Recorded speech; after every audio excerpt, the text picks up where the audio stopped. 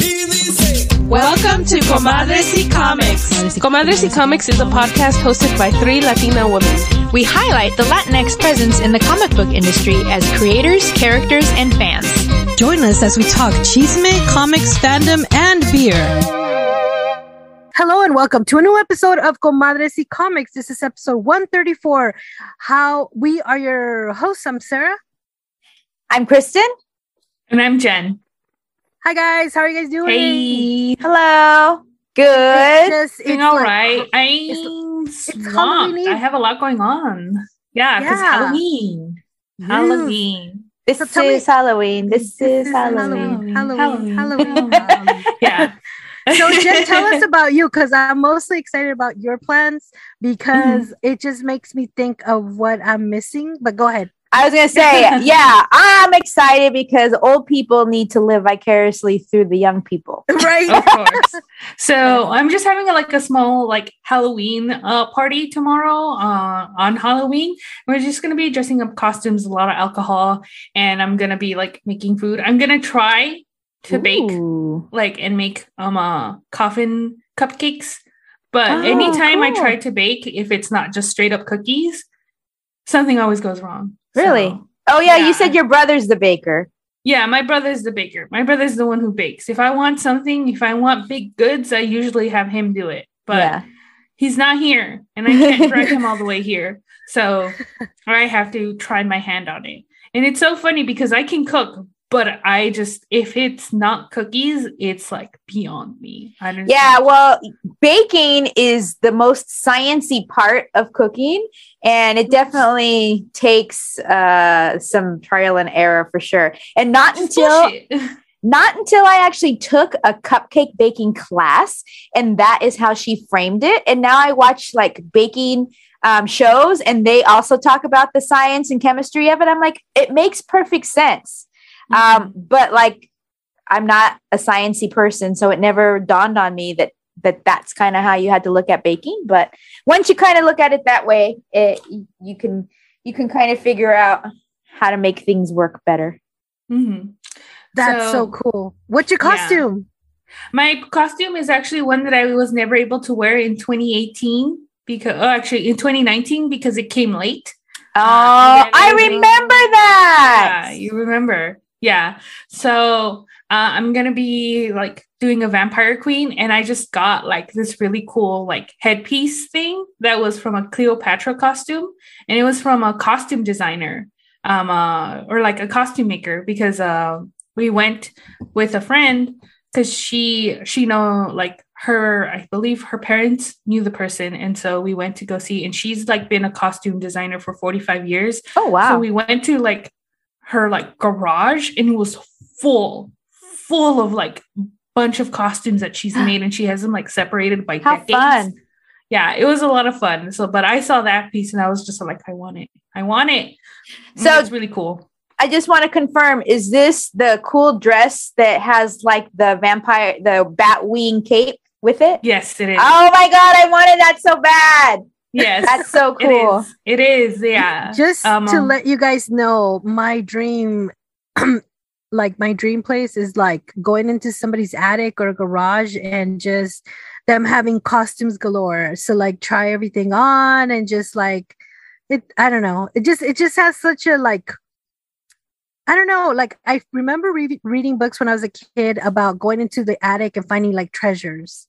Yeah. And that's one of my things. I would have loved to have seen that garage full of costumes. It was a really amazing garage. And we went for, my friend went for a witch costume, but she didn't leave with a witch costume. Instead, she came out with this really beautiful Ren Fair type dress that's made of velvet, and it had a huge collar right here and puffy sleeves and gold embellishings. Oh my God, it was really cool. And she sold the costume for $60. Oh, dang. Damn, that's for a handmade. That's ridiculous. It is. That's awesome. It was ridiculously cheap. And she's just oh yeah. She's I've had this stuff for years and I really need to empty my closet or my costume shed or whatever it is. But she had so much more. And she's just I do this Like she's a professional costume designer. She's done stuff for like theaters and plays and movies and stuff like that. That's awesome. So That is awesome. So it was jealous. a lot of fun. Yeah, it was a lot of fun. I had a lot of fun. But I have that for Sunday, and then I'm trying to finish up the altar that I'm making, because I think this is the first time I'm making my own altar, and so I'm really excited about that. And Nice. I have a little space to work with, but I'll send pictures once I'm done with it. But yeah, that's what's going on with me right now. Awesome. That is awesome. Plus, I know that you're really busy with the school schedule only because the holidays are coming. I know. But yeah, good luck with that. I'm certain you'll like get your schedule rolling, but definitely have fun on Sunday. I want to see pictures. Yeah, lots of pictures. Because Oh my I God, can't okay. go to I'll try. Halloween parties, and I wish I could, and I wish I had the energy to do it, but I don't. But I want to see your pictures. Yeah. And apparently, like where I'm staying at is, or like where I'm renting, it's a really popular area for like kids to come and like get cool. candy. Yeah, so it's like it's the nice part of San Jose. I was not aware of this when I came here. But yeah, no. Ruth, the landlord, she was telling me, she's like, yeah, like kids come all the time for Halloween. Like, nice. And so they usually have like a huge bowl of candy. So I'm gonna be doing that too. Cool. Oh, cool. Right Mhm. on. Oh my God, Kristen, it is your anniversary. What Yes. do you have in store? Yes. Eddie and I got married on Halloween. So it is what is it? I don't even know. We got married in 2007. So 17, 18, 19, 20. So 14 years. Wow. I had to count on my fingers. I know. I didn't want to start counting on my fingers. I was like, don't do that. We used to go to Disneyland every year for Halloween. We really enjoyed going with the parks all decked out in decorations and so cool, to just go and hang out and see the special Halloween themed rides, like Haunted Mansion is done up in Nightmare Before Christmas, and Space Mountain used to be like Ghost Galaxy. But we haven't had our annual passes in a while, and now that annual passes have changed and you have to make reservations for Halloween, like we used to just be able to like wake up in the morning and be like, let's go to Disneyland, but you can't do that anymore. So I found a really cool event that's happening in Long Beach at a winery, and it is going to be a Halloween costume party with a DJ and wine tasting, and their menu looked really yummy. All I know is that they have full on baguettes and cheese on the menu. And Hell yeah. And so I'm like, yes. And the best part is it's old lady hours. It lasts from 5 to 9. I can be home and eat my weekdays by 9:30. Incredible. Okay, so I want to know what you guys are dressing up as. Oh, okay. So we're just gonna do simple what we dressed up as when we did Disneyland a couple of weeks ago. I'm going to be Captain Marvel with her Air Force flight suit, and I have a shield cap and a 9 Inch Nails t-shirt that I'm wearing underneath. And I also have a little flirkin that I'm going to be carrying around. Oh, sweet. What about Eddie? He's just going to be basic Punisher with black camo pants and a Punisher t-shirt. Something simple. Oh, right on. Cool. That is so cool. I'm so excited for you guys. I want to see pictures of that too. Okay. Take pictures of the food, because Oh, I yes. really want to imagine how that tastes. Yes. That is super exciting. Oh, you guys have wonderful plans. I love it. It's super cool. And how about you? Are you going to stay at home and hand out full-size candy bars to lucky kids? I am. Hopefully they'll come by. I have not put up my giant spider web, but I'm going to do it this week. Of course, this weekend. Sunday is Halloween, but I'm going to do it later today, and just a spider web. But I yesterday, the whole family, we were in the backyard and we carved out pumpkins. Oh, nice. I haven't done that in so long. It's so much fun. You know what? Every year I always talk Jacob into carving pumpkins, even though he doesn't want to. Yeah. I always talk him into it. I'm like, I already bought him. Let's just do it. He's like, all right. And then we have fun doing it. Yeah. But this year, the price of the pumpkins at Costco was so good. And they were huge. They were huge, but they just have like minor imperfections, like the back was scarred or they were a little bit lopsided, but they were huge. And so I just got one for each one of us. I was going to do it in groups, but then I was like, you know what? It's cheap enough to get one for one for each person. So we went to the backyard. We put out the like 6-foot table, like unfolded that sucker, and then just started carving. And this year when I opened the drawer and I looked at the pumpkin carving utensils that I got many, many years ago, I was like, early on in the year, I was like, oh, maybe I should get rid of these. I know Jacob's too big to use them anymore. But then we used them yesterday, and you know what? It was just so much fun. I was like, you know what? Fuck this. We're going to do this every year. and so yesterday we carved them, and then we put them outside in the front yard. We lit candles, and they look really cool. That's so awesome. And everybody does whatever they want on their design. There's no theme, like just, I wanted to do a little contest where I uploaded them to Facebook or Instagram and have them vote. Oh yeah. Yeah, maybe I'll still do that and see if we can get our competitive spirits up for next year. But I put them out. Usually I put them out like weeks in advance, but then they rot. Yeah. Because you know what? It's so freaking hot. It's been in the 80s and 90s, guys. But yes. So this time I put them out yesterday. So basically they're going to only be out there for 3 days. So they're not going to. Do you save the seeds and make seeds? I wanted to, but the last time I did that, it took me forever. And so then I'm just like, you know what, too much work. I already have all this other stuff going on. It is a lot of work. Yeah. I already, like just building up the altar for weeks in advance took me and making my Day of the Dead crown took me away from actually drawing every night. So I fell off the face of Inktober. And so I don't know, there's just so much stuff going on, and I really should have prepared and managed my time better, but I couldn't do it all. So, but I'm very excited to just stay home, maybe watch The Exorcist again. Just wait for the kids to come. I swear that movie. I know, right? Yeah. It gives me nightmares. I can watch it. I actually never saw the movie until my late 20s. And I was home alone that weekend. I had to sleep on the couch with all the lights on, the TV going. I just, it gets me every time. Oh yeah, for sure. Like even while watching it, just going to the bathroom is like, okay, maybe I should turn on the hall light on.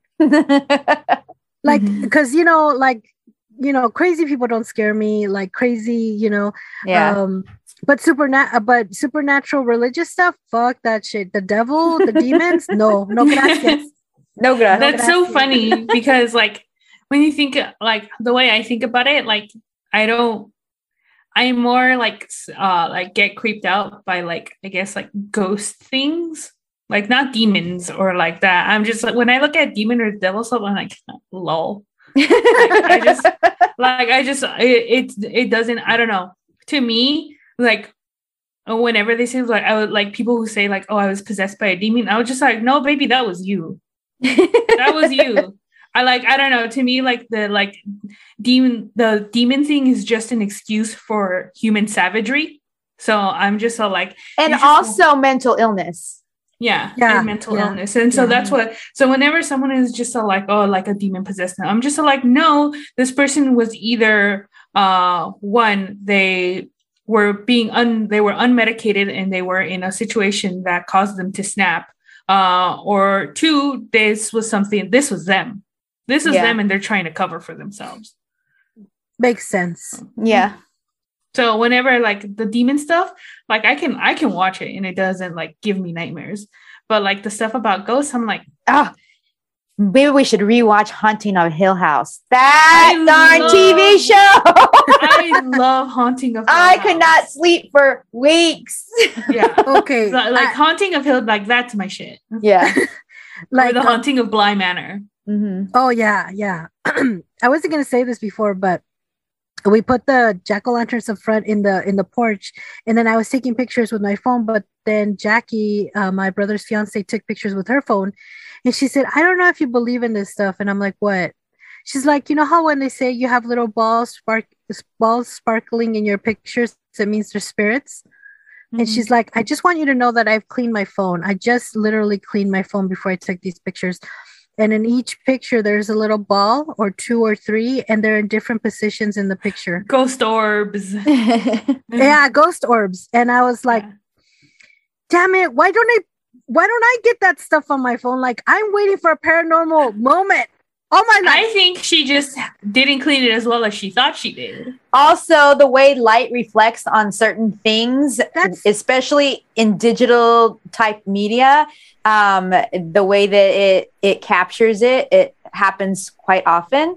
But Eddie is such a skeptic, and I am to a certain extent. And we were obviously married on Halloween, and my best friend gave us a night in a haunted room on the Queen Mary and dinner and a ghost hunting excursion. Ooh. And the ghost hunting excursion included a medium that would go with you. And Eddie said he was so ready, and he was like, take me, ghosts. I'm here. But we didn't see anything or feel anything. But it was very fun. It was a lot of fun. Yeah, that's the point. It's why I love watching, and I'm like Eddie too, because I walk this very careful line of they're not real, but are they? Right. Just in case.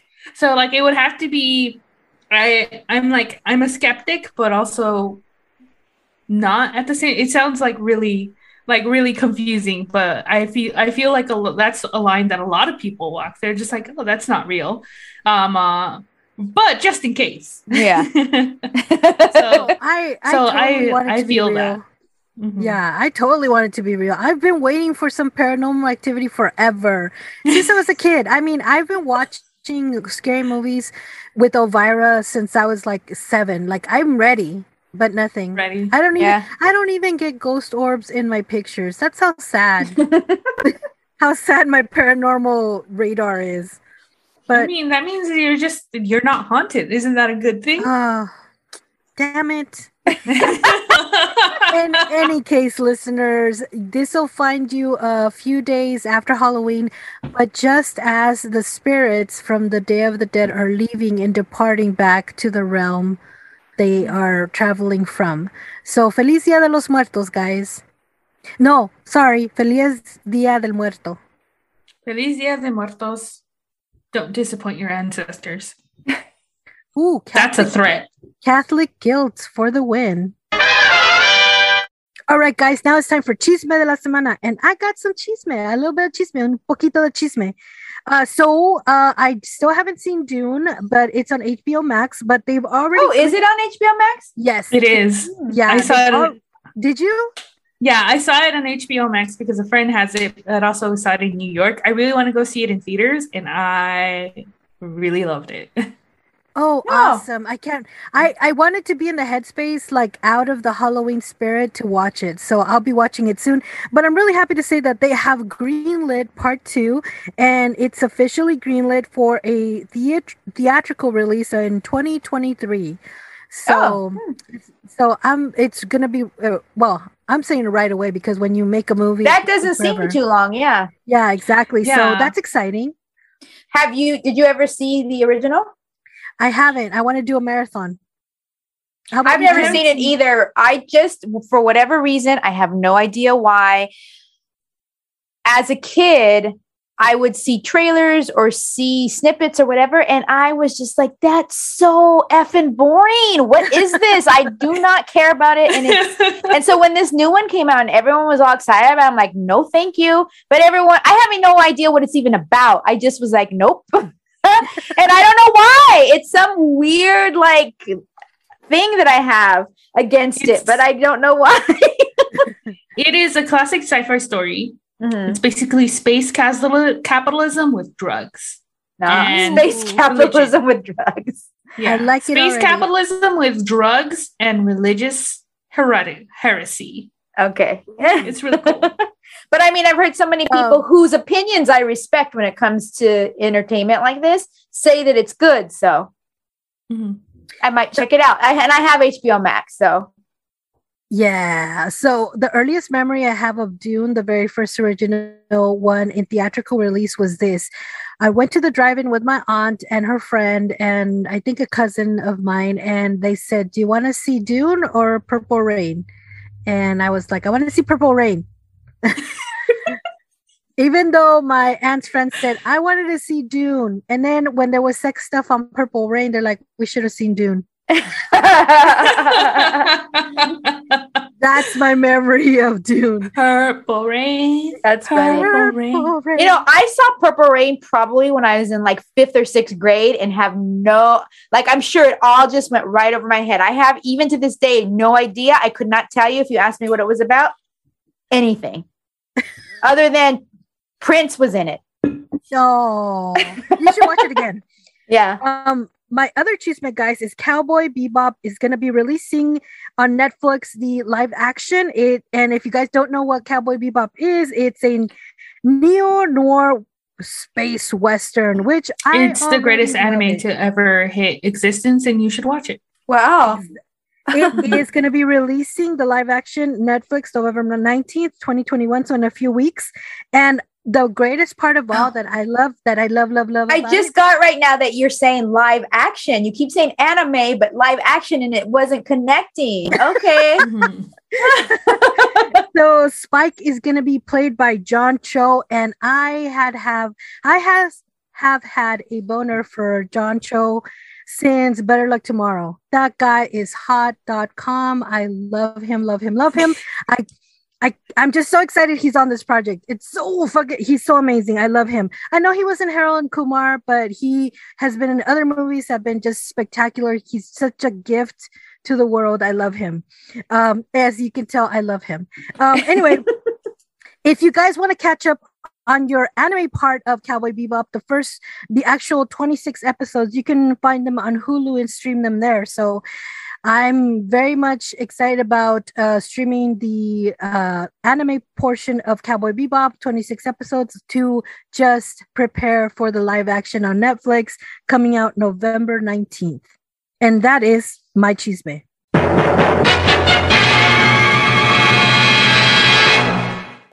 All right, guys, it's now time for On My Radar. Kristen, what is on your radar? So on my radar this week is in theme with Halloween. I have read DC versus Vampires this week, and it was very good. I really enjoyed it a lot. I would definitely consider myself more of a Marvel reader and fan than DC, but DC really has been putting out a lot of really good storylines and books recently. I know last week I talked about, or the week before, one of these weeks, about Catwoman Lonely City, which is amazing. I highly recommend. But this week, the first out of, I think, 12 issues, if I'm not sure how many it's going to be now that I know, Kristen, you have been highlighting DC. I think in the last 3 episodes of Comadres Comics, which I was really surprised because, like you said, you're a Marvel girl, which I really was like, this story must be really good for her to be like into DC. Have you noticed that more titles out there are going the short story route, like 6 issues, 11 issues, as opposed to like long running series? There's definitely in both Marvel and DC a huge number of limited series. So yes, DC versus Vampires is a short series of 12. Well, not so short because there are like 4, 5, 6, but 12 issues generally seems to be kind of like the like norm, and then shorter ones. Sometimes there's even 4, but yeah, it's always been like that. There's always been limited series that occurred around the main series, and sometimes not of the same universe. Like, for example, I'm assuming, again, I don't know DC very well, so I'm assuming this is like some sort of like Elseworlds storyline. It's not canon, and not canon with what's happening like in the Batman main series and all that kind of stuff. So it's just a like side story that is just has nothing to do with everything else that's going on. But I think one of the things that I'm really enjoying is that James Tynion, who is one of my favorite horror writers, becoming one of my favorite horror writers, is writing a lot of these stories. And they are stories that are set within the DC universe, but have that horror like aspect to it. And so obviously vampires is a horror genre. And this book has an old character that longtime readers of DC might recognize. And it's the dude from I, Vampire. So not the I, Vampire dude that Fresh Prince of Bel-Air played. That's a different I, Vampire. But I can't remember his name. But no, I was trying to read something here, but no. So he basically had been dating like the queen of vampires, and she gets murdered. And he realizes that she was the only thing keeping vampires from taking over the world, because she just had this like very good way of having the vampires and the humans and the metahumans all living together, so that there wasn't a lot of like craziness and killing and stuff, unnecessary killing going on. But when she died or was murdered, that was completely gone. And so they start rising up, and he realizes it. So he goes to get help. And I don't want to do any spoilers because I really, really highly recommend this. But one of Superman's main nemesis, one of the villains in the Superman mythos, helps him and says, you need to go here. And he gives him the address to the Justice League, Hall of Justice. And when he gets there, the only person that's there is Green Arrow. I think was Green Arrow or Green Lantern. Damn, not even Green Lantern. No, I don't even remember. I think it was Green Arrow, but maybe it was Green Lantern. No, I don't know. I read it like a week ago now, and I can't even remember. But I think it was Lantern. Now that I'm thinking about it, but he spews his story. And I don't remember what Green Lantern it was now I'm mentioning it, but he tells him what's happening and is like, I need help. And one of the really cool things about the book is when the I, Vampire guy is telling the story, the artist changes the coloring to completely hues of red and black. It is so cool. It just visually, it's like really creepy, and it's a vampire story. So it goes right in line. And so he's telling him the story, and the dude's like, okay, we're going to get help. Well, obviously it turns out that this Green Lantern guy is not all he seems to be. And this I, Vampire guy is not necessarily looking for help in all the right places. So the Green Lantern guy is like, did you tell anyone you were coming here? Did you tell? He's like, no. Well, turns out he did tell someone. And who always shows up in the DC books to come and save the day? and that is how issue 1 ends. So it is really good. And another spoiler, I have to tell you, there's some really heinous stuff that goes on with poor is it Zane? What's the Wonder Twin boy? Zane? I don't remember. But anyway, there's some heinous stuff going on with a Wonder Twin and a blender. And that's all I'm going to say. Oh, wow. Ooh. That sounds exciting. That is super cool. Thank you for sharing that. That's amazing. Oh my God, guys. Oh my God. Kristen, what time is it? Es la hora de la cervecita. And this is a beer that has been staring me in the face for I don't know how long. I have been wanting to try it. And I'm so glad that we're trying it now, because the other day I looked at it. I'm like, oh, this is in the drawer that has beers in it that were okay for me to drink. But no, something makes me think that it's not okay to drink. So I didn't drink it. So thank goodness I didn't, because I was super close. But this beer is called Mariachi Maestro, and it is a hazy India Pale Ale.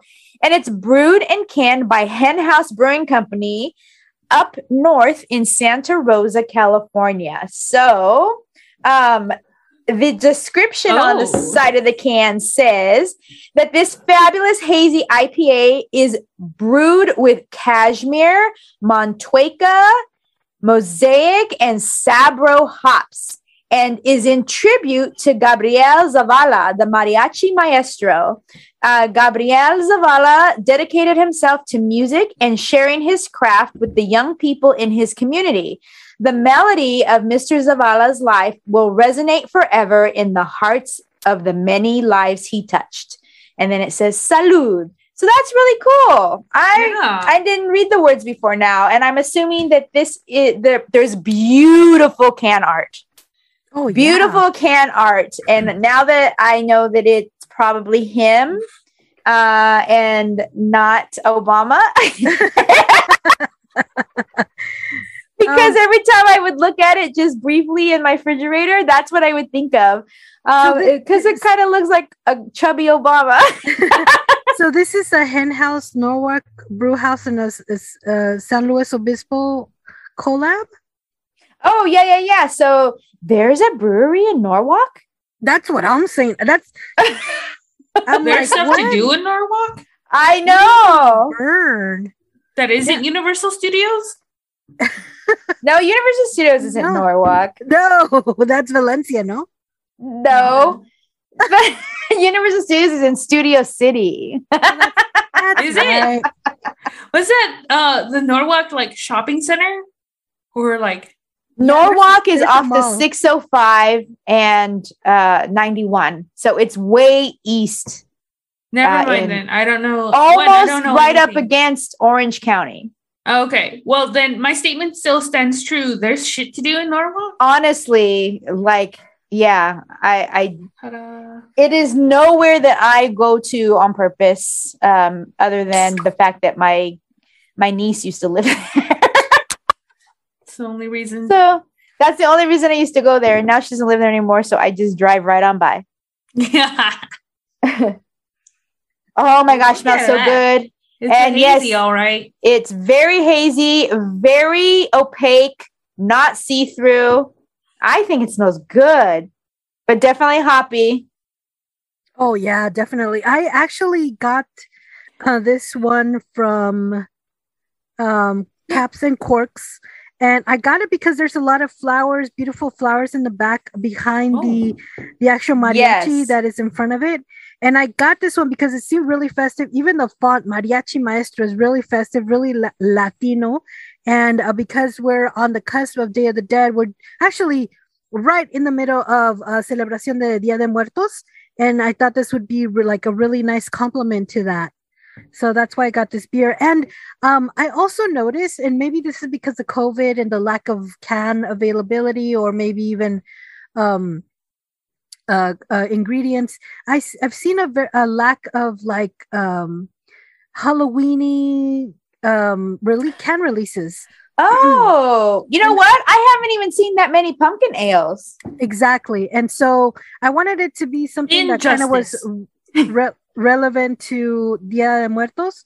I don't know if you guys noticed, but there were no Halloween shops this year. Those pop-up Halloween shops with the costumes and stuff. The Spirit Halloween? Spirit of Halloween, yes. There's a giant one close to me.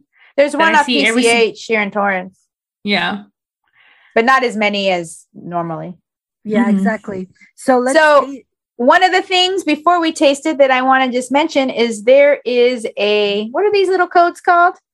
What are these codes called? Oh, these QR codes. QR. Yes, there you go. QR code on the can that when you scan it, it takes you to a page that at the top has the can art on it and says Mariachi Maestro, tribute to Maestro Gabriel Zavala, cultural icon, local mariachi legend. And you can donate to an Ritmo Academy.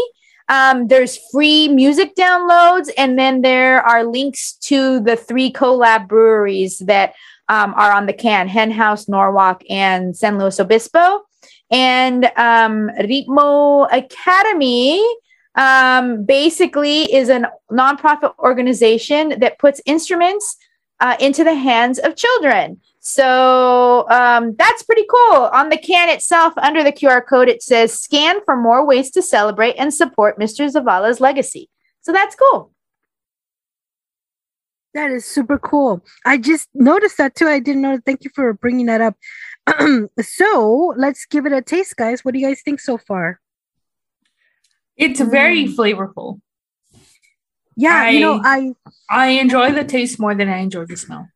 But that could be said for many of the IPAs that we tried. That can be said for many things in life. That too. I just say shit. Cochinas. No, I'm liking the fact that I took it out of the fridge a little bit earlier and had it like sit a little bit before we actually tasted it. I'm finding that really brings out a lot of different flavors. So I'm opposite of Jen. I enjoyed the smell more than I enjoyed the taste. It is very, very, very different than what I smelled note-wise. And I'm trying to really wrap my head around the taste. It's very hoppy aftertaste for sure. But in the beginning, like, I don't know what I'm tasting. If it's fruity, if it's... Really? I don't think it has a very strong hoppy aftertaste. Oh my gosh. It's so strong to me. I don't know what it is that I ate or drank or whatever, but it's so overpowering. And the rest of it is just underwhelming to me. Oh my God. Am I losing my touch? I don't know. No, you know what? Right before we tasted this beer, I was drinking coffee. So it could very well be just like, what you ate for breakfast too, like how long has it been sitting out? Yeah. So, but I'm gonna be honest, I had because it's a 4-pack, I had one of the cans fresh out of the refrigerator and I was unimpressed. Mm-hmm. But I feel because the flavors were muted from it being so cold. So that's why I'm appreciating more that it's been sitting out for a while. Okay. And I'm actually really enjoying it a lot more now that it's like more of a room temperature than straight out of the refrigerator. So I feel that actually gives it like more of just different kind of a complexity of flavor, that it changes with the temperature that it's served at. So I'm actually enjoying this a lot, more than I did the first time, honestly. Well, I'm also going to use the word underwhelmed. That my very first taste was underwhelming, and then the hoppiness overpowered everything. And I'm continuing to drink it, and it's just more of the same. I'm very disappointed in the taste inside the can that has such beautiful art. But I can appreciate what you guys are saying. There is a strong aftertaste for sure. Well, Jen says she doesn't taste it. You know what? I think I know what's going on. I don't think what I'm tasting is whatever the beer is. I think what I'm tasting is the hops. And I think this is the first time I'm actually enjoying the taste of hops. Oh, wow. Because once you said, like, I can't really taste anything, I tried it again. And you're right. There is just, I don't think there's like an underlying flavor besides maybe some kind of citrus. What I'm tasting is the hops. Yeah. And I'm actually enjoying the taste of the hops. And I love me a hoppy hazy IPA, but this just not doing it for me. And I am looking online for a little bit more information about it. And some sad news about where this collab came from is that unfortunately, Gabriel Zavala died in early February of COVID. Oh my gosh, really? Oh, wow. Yeah. So let's see. I'm just looking to see if I can find more information about the beer itself. It just says that it just talks about the hops that it have been used to brew it, but no like notes or anything to look out for when you're tasting it. So yeah, it's definitely not one of my more enjoyable hazy IPAs that I've ever had. Yeah, I mean, not everything's gonna be a Super Saiyan, but I'm actually really liking it. Like I said before, I had it straight out of the refrigerator once, and I was a little bit disappointed. The fruits, the citrus, all of that stuff was really muted, and having it like more of a room temperature has been like it has really elevated the beer taste for me. So are we ready to actually rate it? Yeah. So as a reminder to our listeners, we rate our beers on a 5-point scale, where 1 out of 5 is flaccid, 2 out of 5 is initial, 3 out of 5 is partial, 4 out of 5 is full, and a 5 out of 5 is rigid. And if it's a beer that is off the charts, so amazing, it won't even fit onto the scale, that is Super Saiyan. So I'm going to go first because I already know that I'm giving it a 2. I'm giving it an initial, just a little movement. That's it. just a little Mormon sex. Just a little throb. Just a little. Yes. Like, just when it kind of, I used to love it when I was making out with the guy and it kind of throbbed a little. Like, ma'am. So I'm sorry. Is this a kid's show? No. I'll go next. No, it just brought back a memory when you said that. So, oh my God. Okay. So I'm going to give it a full. I really enjoy, like I said, I really enjoy it. And I'm the one that likes the sours and the sour taste. And I love like sumo, which is the rind part of a citrus, any citrus. But I really like that kind of sour aftertaste. I'm not minding it at all. So I'm going to give it a full. I am going to give it. Here's the thing: is that I'm thinking of giving it a full, but I think it's a partial for me because while I am enjoying it as I'm drinking it right now, it's still not something I would pick up on my own. So I'm gonna go with a partial. I'm gonna go with a 3 out of 5. All right, that has been our beer review. All right, guys, now it's time for our book review. What are we reviewing today?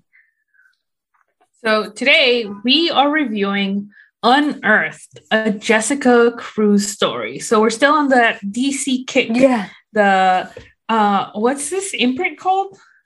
Do we know? Are we aware? It's just DC graphic novels for young adults. That's what I'm seeing here. Yes. Okay. So let me read the synopsis of it in the back. Jessica Cruz has done everything right. She's a dedicated student, popular among her classmates, and has a loving family that has done everything they can to give her a better life in the United States. While Jessica is a recipient of the Deferred Action for Childhood Arrivals program, DACA, allowing her to go to school and live in the U.S., her parents are undocumented. Jessica usually worries for her parents, but her fears and anxiety escalate as a mayoral candidate with a strong anti-immigration stance runs for office. As the xenophobia in Coast City increases, Jessica begins to debate whether it's worth renewing her status to stay in the U.S. or whether her family would be safer and better off moving back to Mexico. And despite her attempts to lean on her friends and family, she finds herself constantly visited by visions of Aztec gods, one pulling her toward hope and the other toward anger. But when her father is detained by ICE, Jessica finds herself being pulled into an abyss of fear. Despite feeling helpless with her father gone, Jessica must find her way out of her fears and ultimately become a voice for her community. Well, let me start. This is Sarah, and I've had this book in my possession for, I don't know, like 4 days, maybe. I can't be certain. But as always, in Sarah format, I always wait till the last minute to read it. Just because I think that's just the Comadres y Comics format. So last night, after doing a lot of things, we carved pumpkins and did all this stuff. I finally had a chance at 10:30 to what I thought was like, okay, I'm going to read half of the book and then I'll read the next half tomorrow before we record. Well, guess what, guys? As soon as I started reading it, I could not put it down. Could not and would not and didn't mind not putting it down. It was so good. Yeah. I loved the Spanish dialogue in it. I love that Jessica Cruz's mom is a costurera. You know, my mom started as worked as a costurera, my grandmother, my aunts. So like I'm familiar with that whole costurera, like hard work, cortando la hebra, bringing work home, working for pieces, not hourly. Like, can you tell people who might not know what that word is in Spanish, what that means? So there's a lot of like sewing factories, fabric factories, like where they make clothes here in LA, and so they hire women, undocumented women, and they work long hours, and they pay them by piece of clothing. Mm-hmm. They pay them to sew, like they also like a part of it, or depending on the garment, and so like they pay them per garment. They don't pay by hourly wage. And sometimes my grandma, she was older, so she would take bundles of like shirts home, and cortar la hebra is simply you get these little scissors and you cut off the straggly string that remained after the sewing was done, and that takes time and time consuming, and you got to get it all and cortar every hebra from the fabric. Mm-hmm. So every time like they sewed a fabric, there'd be joints that were sewn together, and they all had like remaining string because you know, like they're work by piece, so they're trying to generate as much pieces as possible. And a lot of the times they work in hot factories. There's no air conditioning. You know, they're slave drivers. It's a sweatshop, basically. Yeah. And so a lot of people start off that way, and it's mostly women, and they get taken advantage of. And like I said, they don't work for hourly wage, they work by piece. So as many pieces as you complete, that's how much you get paid. And so seeing, and it's not something they highlighted, it's just, and this is what's awesome. It was a highlighted artistic panel. It was just the art and the drawing that let you know what the parents did for a living. And I thought that was really like amazing, because they didn't have to include it in the dialogue. It were just flashes of images that you just created your own story and gave the story more of more content. And I thought that was amazing. I think the marriage of the art and the story here were amazing. Of course, we know that she's reapplying for DACA. She has to renew her status, and so she has a lot of doubts and stuff, because what I loved about the story is that she kind of felt alone and kind of felt like she couldn't talk to her friends about it, because most of the times her friends were making fun of like the immigrant people, like just in passing, like, oh yeah, like this ICE deportation has to stop because my housekeeper got deported and I got to clean my room. Like insensitive comments like that. And that's one of the reasons I think that really set up the whole like feeling alone part and not being able to share that with her friends. She felt the weight of the world. A lot of her family members were telling her, and this is all like Latinx related, like I can relate to everything Jessica is experiencing, because one of the things when she went to a family party was you got to study hard in school because you got to take care of your parents. Like, you know, it's a big responsibility. And I think Jon Stewart makes an appearance in the story. I said, yeah, that's the lonely child syndrome. Like, that's just what we deal with. And he, as a man of color, experiences that at a certain level, and we could relate to that in the story. And I like how they made a reference to it, and we could see a lot of similarities with people of color, which I really loved about the story. The writing is amazing. And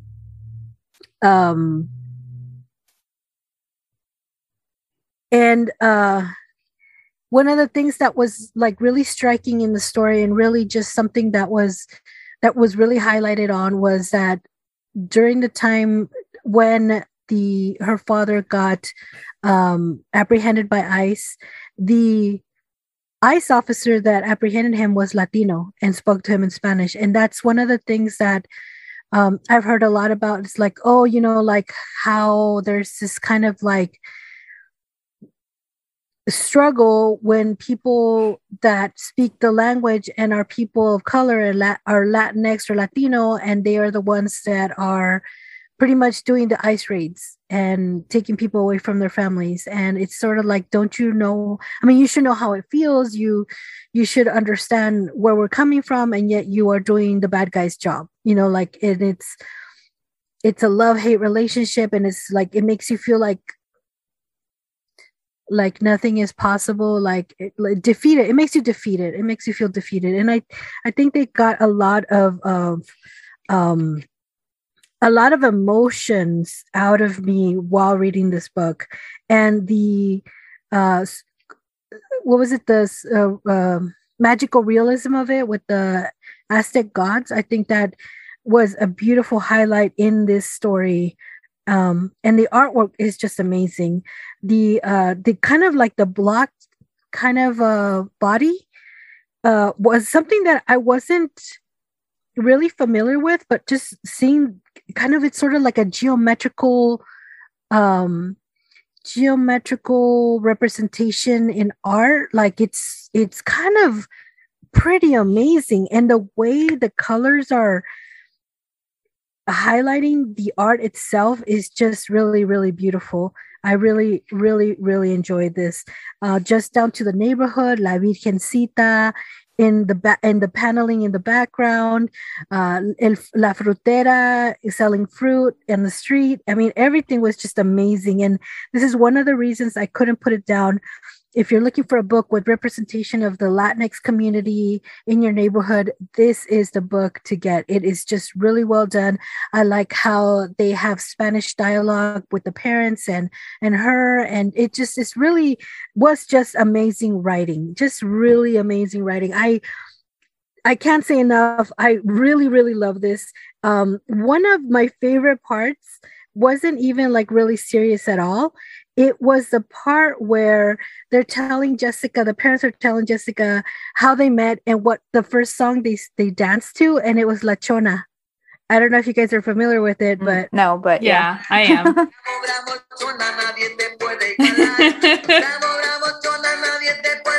I love that. It's just like, we all know La Chona.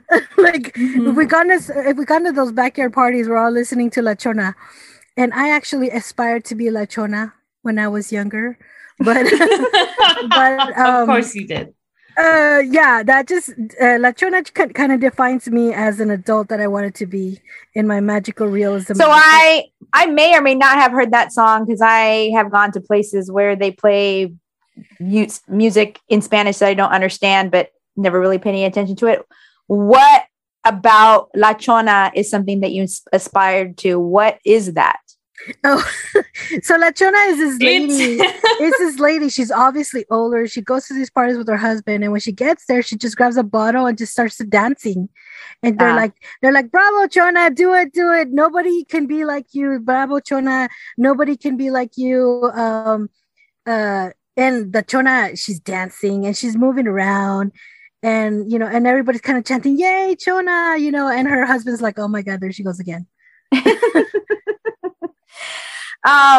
So that was a very long and detailed and very specific critique and review, and I'm glad that you enjoyed the story. Just so that listeners know, this book is a fully Latina creative team. Lilian Rivera is the writer, and Steph C is the artist.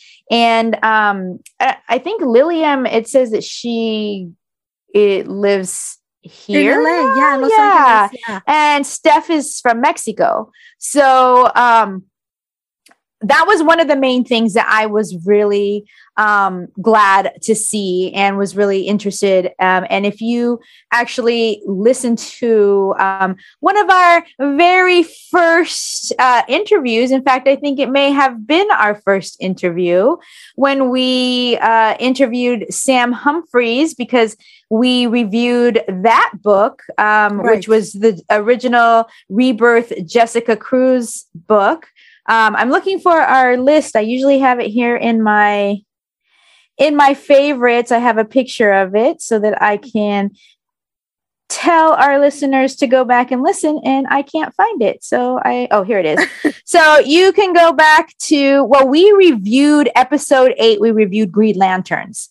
And so that is the episode you need to listen to for the introduction of Jessica Cruz. And when we talked about it, and that is the book written by Sam Humphries. And then we interviewed Sam Humphries before even Las Pláticas was thought in our mind. He was our first interview. Our interviews were part of the episodes. And so it was episode 18 that we talked to Sam Humphries about Green Lanterns and Jessica Cruz. So I'm so sorry to cut you off, but just a special shout out to Henry Barajas, because he tweeted out the piñata that Jessica Cruz at the East LA Comic Con, when it was called East LA Comic Con. And that is actually how we got in touch with Sam Humphries. So thank you, Henry. Yes. But in that book, we learn a lot about Jessica's character.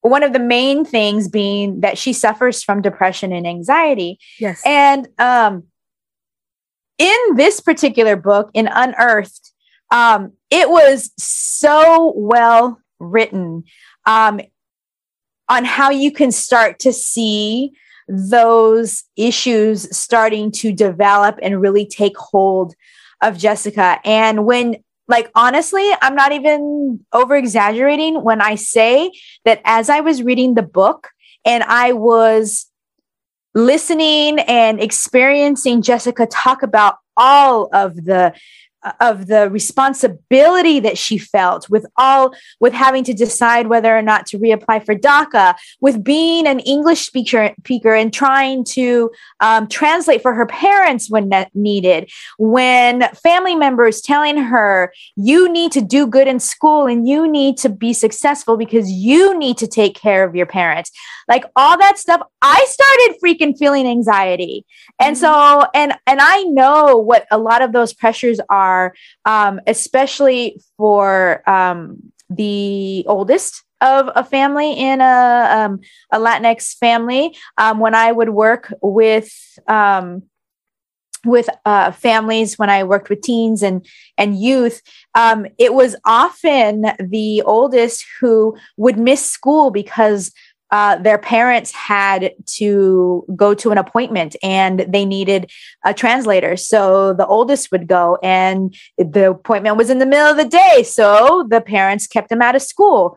Or the parents had to work in the factories, and those factory hours are crazy hours, but there were young children in the house and they needed daycare. So the oldest would take care of them and sometimes miss school. And so it was the family dynamic that the writer portrayed in this book was very, very well done.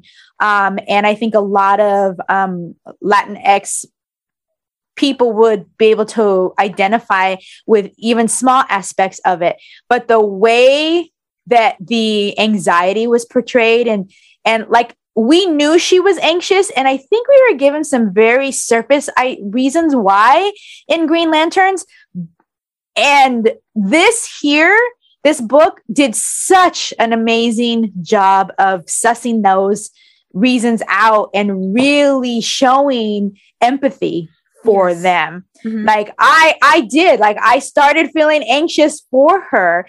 And and honestly, knowing what she becomes, because in this book, there is no indication whatsoever that she's ever going to get powers other than the fact that she's always dressed in green. And there's always green hues around her. And she takes that ring that is also green. That was her mother's or her I can't remember. Her dad's. And it gives her quote unquote power. It gives her it's described as her dad's good luck charm. Yeah, and she feels more confident when she has it. Oh, yes. So I really liked those little call outs to the fact that she does become a Green Lantern in the future. But this book is not about that. This book is about Jessica developing as a young woman and how all of that plays into who she becomes when she becomes a superhero, when she becomes a Green Lantern. And so for all those reasons, I also really enjoyed the book. I'm sorry, I didn't like the flatheads at all. By the end of the book, I got over it, but in the beginning, it really upset me. And by what I mean by that is like Sarah's talking about the geometrical shapes and drawings and stuff. It just was really jarring to me. I don't really like weird art like that, I guess. Like it always like takes me out of the story. But again, the story was just so well written in and of itself that by the end it wasn't an issue. And I also really, really, really enjoyed the friendship that developed between John Stewart and Jessica. And I don't follow Green Lanterns at all. And so I don't even know if John Stewart is back in the picture, but I would love to see a callback to this book in any stories that are going on, and kind of like that friendship developing and team camaraderie now developing a little bit more. Oh, yeah. Absolutely. So there's very few books. So kudos to Stan Humphrey and writing Jessica and what he did like to get her out and for really portraying her like anxiety and stuff like that. Because I remember we mentioned that, but from what I remember also at the time, it suffered from the Latinidad of Jessica Cruz. And it was a critique that we had for Bendis Miles Morales too, before someone who was of the culture started writing Miles as well. And that's what this book does. It infuses Jessica Cruz with her Latin identity. And it is a new perspective on her and a new reason like to give her like, this is why she has anxiety. This is why she has like all these worries and stuff like that, and why she's so nervous and stuff like that. I think this is a great backstory for her and a great, like a very, very modern reason as well. It's so really funny because Jessica's problems was exactly the same problems that I had when I was growing up as well. Because when, unlike her, I was not a DACA recipient. I was born here. So I was a US citizen. My parents didn't become US citizens until like 2010. So for the entirety of that era, I was always suffused with fear. And it's like, it's just a constant thing. It's like I was afraid in elementary school. That's how long I've been living with that fear of my parents being deported. Now that I know that they're not, because they're US permanent residents, and my mom is like applying to be a US citizen and stuff like that. But like there's that safety net. But before that time, it was awful because I would always ask myself, what if I go home? What if I come home from school and they're not there because they've been taken? And it's a very, very common fear. And we would hear about it from school about like kids whose parents got taken. They would go home and they'd be like, oh, like they would be like, my parents are gone, and they'd either have to go live with family, and if there was no family, then they would be thrown into the foster care system. And it was horrible. And that is still a thing that is prevalent today. And it's just like, it's so funny because this is a modern story, and I'm now 27, but it was a very familiar fear that they wrote that hasn't changed at all since when I was 7. So this is 20 years, and this is still a thing. And it's like, and as I was reading it, like, I would just like, I could just remember how afraid and how anxious and how worried I used to be during that time. And so they did a really great job with that. And it's like, it's still a relevant problem, but it explains Jessica's character so well, and it suffuses her with personality. And that's why I kind of really like the title as well, a Jessica Cruz story instead of a Green Lantern story, because this is about her.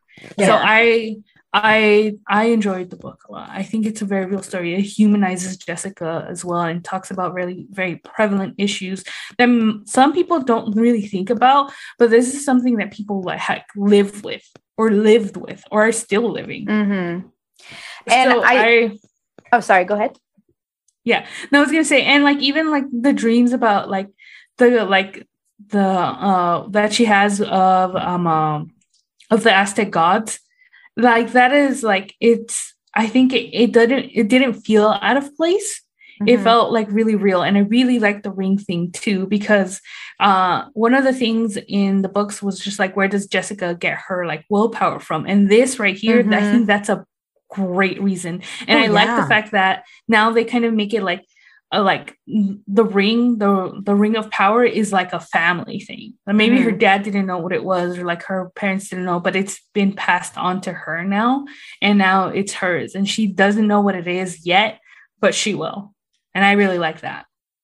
One of the things that I really liked is that even though we all know where she's going in the Green Lantern lore, in this book, it doesn't really have anything to do with that, but she is a hero in so many different ways. And I really like that in this book alone, and in these stories alone, that because there's a couple of different backstories that are happening all at once, all around her, she is exemplifying exactly why the ring chose her, because that was a huge theme in Green Lanterns, is that she did not have any confidence in herself, that she always was like, this must be a mistake. Why did it choose me? I can't do this. I don't want to do this. And in this story, over and over, she exemplifies why she deserved to be chosen by the ring. And so I really enjoyed that, because those character traits had nothing to do with being a Green Lantern. It's just who she is. Absolutely. Yeah, I mean, I dated a person who was illegally in the United States, and yeah, it's really like nerve-wracking, like waiting for a text or a phone call to make sure they got home okay from work, and they didn't have regular work because they were undocumented, and so they took all these side jobs, and every day was just like, you're so nervous just to get that text and make sure that they got home okay after doing some odd job like gardening, or an odd job like fixing a computer, or or construction, or whatever it was. And it's like, it's a whole different world. And until you kind of have somebody, we're living in that world, like her friends, they were insensitive, but once they learned about like where she was coming from and her situation, they were really sympathetic, and they all banded together to support her. And I thought that was a really beautiful message. Like, sometimes keeping it to yourself can be so hurtful, and you do have to seek out your people that are going to support you. Oh my God, I'm getting emotional, guys. Anyway, sometimes help, even emotional support or just being there, just holding your hand or hugging you, is more than you have just dealing with it alone. So it's not asking for help directly, but maybe just letting people help you. And that's really important too. That's important to the people around you that love you and they want to help you. So this book was just beautifully illustrating all of those aspects. So are we ready to actually rate it? Yes. This is Sarah, and I'm just going to give it the whole panaderia and a cup of champurrado. This, like I said, once I picked it up, I could not put it down. I actually love the art. I love the color. The colors just made it pop so much, and I just really, really loved it. And I want to know how they got the texture of how the colors blended in together in such a way. I'm still trying to figure out how they did that, but it just looks so amazing. It could have been like pastels or guac. I'm not sure, but it's amazing. So I'm going to give it the whole panaderia and a cup of champurrado. What about you guys? So this is Kristen. I really enjoyed the book a lot. I really enjoyed learning more backstory about Jessica. I don't know if these YA books are intended to be canon or not, but I really hope that this one is, and that we, when we see more of Jessica in any Green Lantern books that are running, that there are callbacks to this origin story, because it's very well written, and it is definitely a huge example of representation when it comes to Latinx culture and community. So for all those reasons, I also am giving it the whole panaderia. I actually, just before you go, Jen, one of the panels I really enjoyed as far as the artwork is concerned is when her parents come home from work and she's already had dinner cooking. Jessica did, and her dad puts down a bag of conchas on the table, and I was like, yes, this is so true. This is my dad would go by La Panaderia and buy some bread and just bring it home after work. It was just so perfect. Anyway, go ahead, Jen. I'm so sorry. I really enjoyed the story. I really loved it. And as usual, Concha's making an appearance. It's just not a Latinx story without the Conchas. So it's gonna get the 3 Conchas, the whole panaderia for me too. It was a great story, and I really loved it. And I think it was very real and very humanizing of Jessica Cruz. So that has been our book review, guys. All right, guys, it's now time for En La Libreria. Jen, what do you have for us today? So today I have for you guys Slice of Life #1, a queer webtoon with an anime twist. And it is the little synopsis says gritty anime protagonist Lady Vengeance comes to life and falls in love with a high school cheerleader. Oh, wow. Okay. Okay, I see you. And so she is brought to the real world by a superfan, and she'll learn that there's more to life than darkness and revenge. What? Lies. Yes. And she'll find love with the superfan's twin sister, a kind-hearted cheerleader. So she's basically, it looks like a really fun story. And currently it is, it has a goal of $10,000, and it is currently at $9,376 with 344 backers and 19 days to go. So it's almost fully launched, and the art style is very webtoony. I will say that. So if you know webtoons and stuff like that, it looks very webcomic.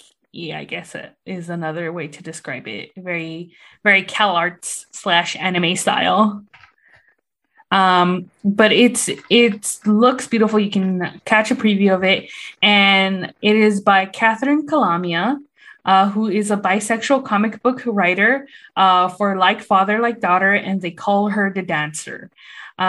She's also known for her comic book and TV journalism through her YouTube channel, Comic Uno. And she has worked for Newsrama and DC Universe, as well as with IGN, Fandom, and TV Guide. So Catherine is very well versed in the comic book world. Base pledges start at $1, and it's called the Indie Comic Bundle. You get 6 indie comics for just $1, and it's Astounding Tales #1, Baka the Assassin Myth #1, Frontier Forever Genesis, Ruby from Planet Oz, Voodoo Nation, and Witch Creek Road. And then at $5, you get Slice of Life #1, the digital bundle, which is just you get the indie comic books and Slice of Life #1 in PDF format. And then at $15, you get the physical copy of the book along with all the previous ones. And then at $20, you can get a Lady Vengeance plush doll, as well as PDF versions of Slice of Life and the indie comic book bundles. And then at $23, you can get the comic book and trading cards. And then it keeps on going from there. It keeps getting higher, and there's different versions of the comic book. But go ahead and back it. It looks like a lot of fun. You get some preview pages of it as well, and it looks really, really pretty. I feel like I need a Lady Vengeance plushie. It looks really cute. All right, guys, that's really like right in your alley. Like, it's amazing. Oh, 100%. Thanks for sharing that with us. All right, guys, it's now time for Juntos y Fuertes. Kristen, what do you have for us today? Okay, so today I have something called graphic medicine, and I believe that I mentioned them in a prior Juntos y Fuertes because Dr. Teresa Rojas was involved, and they were doing a panel, and I don't remember for what event it was, but they are back in the spotlight. And just so you know, graphic medicine is a website, graphicmedicine.org, and it was founded by Dr. Ian Williams, and he coined the term graphic medicine to denote the role that comics can play in healthcare. And he just really feels that comics might have some sort of therapeutic potential, medicine, if you will, in the bottled panacea rather than the profession. So, they are having, actually, Dr. Ian Williams, the founder, he's a comic artist and a physician. So I thought that was super cool. But the website itself explores the interaction between the medium of comics and the discourse of healthcare. And they are a community of academics, healthcare workers, authors, artists, and fans of comics and medicine. So the reason why I wanted to talk about it today is they have a convention coming up. Now, I say coming up, and it's not till next year, but quite honestly, next year is like almost 2 months away. So you have to remember that this year is almost over, but there is going to be a graphic medicine conference going on in 2022. So mark your calendars. It's going to take place July 14th through 16th in Chicago. And let me tell you, I hope they have some good graphic medicine for being in Chicago in the middle of July, because it is hot AF and muggy, so muggy. I hope that they have some graphic medicine for that. But there is going to be more information coming soon, and also call for papers. So like, it is an academic conference, and so as well, so there'll be call for papers for you to, if you're in that arena, to submit. So again, it's going to be in Chicago, July 14th through 16th. And it will be all revolving around the theme of graphic medicine. But you can already go onto graphicmedicine.org and order conference merchandise. There is a tote bag, t-shirt, stickers, mugs, and even a little journal. And they're all super cute, and they all have the 2022 Graphic Medicine logo on them. So I'm sure that the sale of this merchandise is going to help for them to continue to put out amazing content on the website. And one of the things that's super cool as well is that when you go onto the website, there are links for you to visit their sister sites, which are one site for Spanish readers and another site for Japanese readers. So you can actually go on here and recommend if you know any Spanish readers or Japanese readers, and they can also get information about graphic medicine. So again, that's graphicmedicine.org, and they will be having a conference in 2022.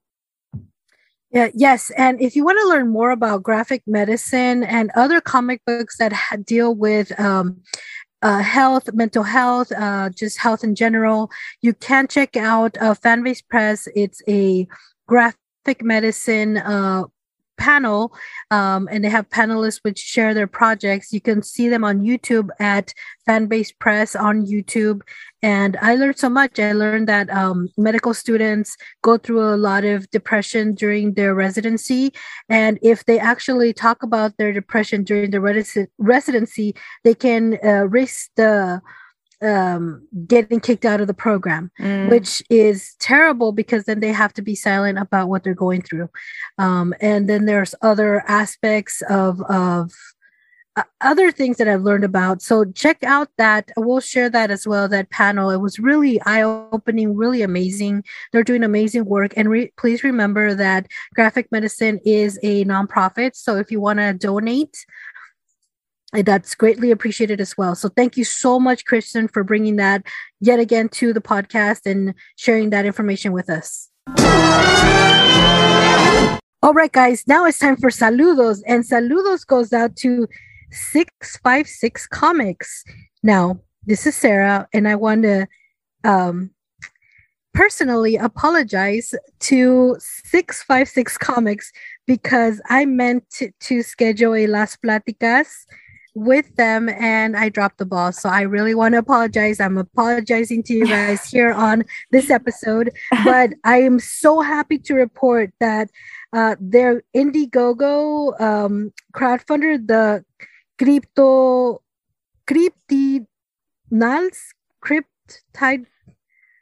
Cryptidnals, I cannot. Cryptanimals. Yeah, that's it. That has been fully funded. There was a $1,300 what is it called when you reach the milestone? What was it called? An Stretch goal? Stretch goal? Yes. So they unlocked a stretch goal at 1,300, and then they unlocked another one at 1,500. So they've been doing amazing. And their Kickstarter, not Kickstarter, their Indiegogo ends on October 31st, which will end right before you listen to this podcast episode. But I want to give them saludos because they actually went way above their goal, and I'm really happy for them. And you can follow them on YouTube. They have a YouTube channel under 656 Comics. They're on Twitter, and they're also on Instagram at 656 Comics. They're amazing, and I'm just really happy that they have like over 298 backers on their project, and it's amazing. So, and if you want to buy any of their books, you can go to KICHINK. So kitschinc.com/stores/656 Comics and check out all their amazing comic books. They're all there available.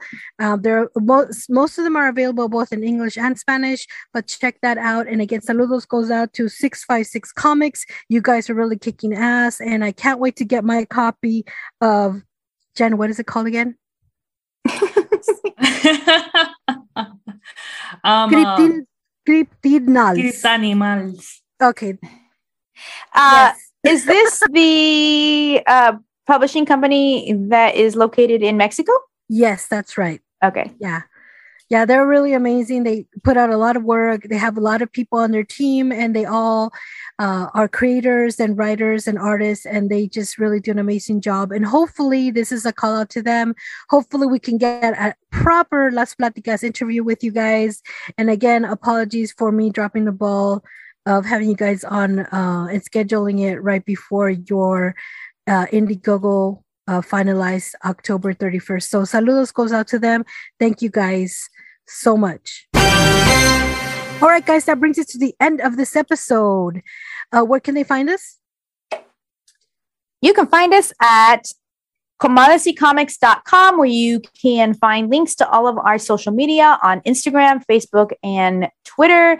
You can always email us at comadresicomics@gmail.com. Send us your questions, send us your rants and raves. And also be sure to like, subscribe, and review us on all the platforms that you possibly can, whether it's on YouTube, because that's where we show our Las Platicas, or on, podcasts, Apple Podcasts. Yes. Review us, because that really helps to get eyes on the podcast, which helps us to rate higher, which helps us to become eligible to do all kinds of cool stuff.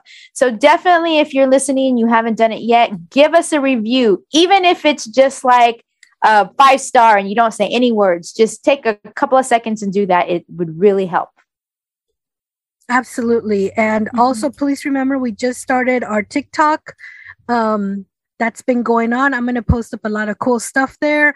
Also, please remember, we still have nobody claiming the Teenage Mutant Ninja Turtle sleeping bag. Just rate and review our podcast, and then just shoot us a DM telling us, I have reviewed your podcast, and you will get this ASAP. As soon as you let me know, the first person to let me know, I'm going to mail it out to you. And it's so cool that I want to review our own podcast. All right, guys, that brings us to the end of this episode. We have been your hosts. I'm Sarah. I'm Kristen. And I'm Jen. Bye, guys. Bye. Bye.